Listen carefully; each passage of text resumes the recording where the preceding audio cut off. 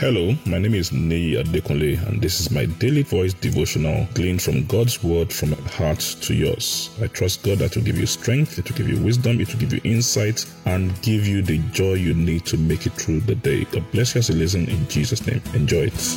A great day to you in the name of Jesus. We thank God for His help and grace. We are still talking about the one thing that settles everything. The one thing that we can pour our lives into that settles every other thing in our life.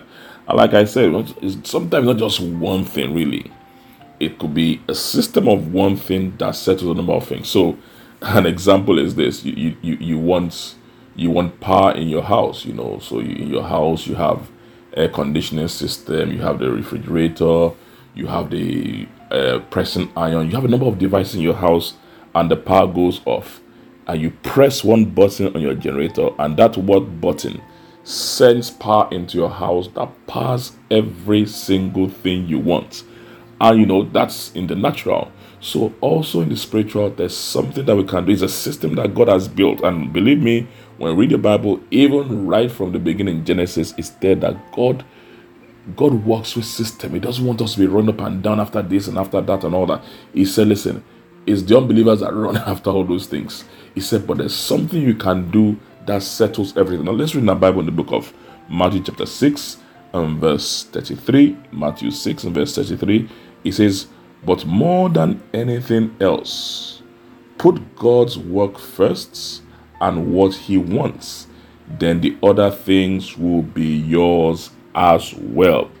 The King James Version, New King James Version says, seek first the kingdom of God and His righteousness, and all these things shall be added unto you. So the other things we are looking for, we want a good home, we want a good family, we want good health, business, prosperity, and all those legitimate good things, and God has no problem with it. He's just saying, listen, it's stressful, it can be problematic running after them individually, but just like we said, there is something you can get into, there's something you can choose, there's something you can invest your life into, that the moment you plug your life into that, you choose that one thing, it just begins to progressively add the other things into your life. And what did God call it? He calls it the kingdom of God. Jesus gave a parable about this man that discovered a field and he sold everything that he had to buy that field. The man must be stupid.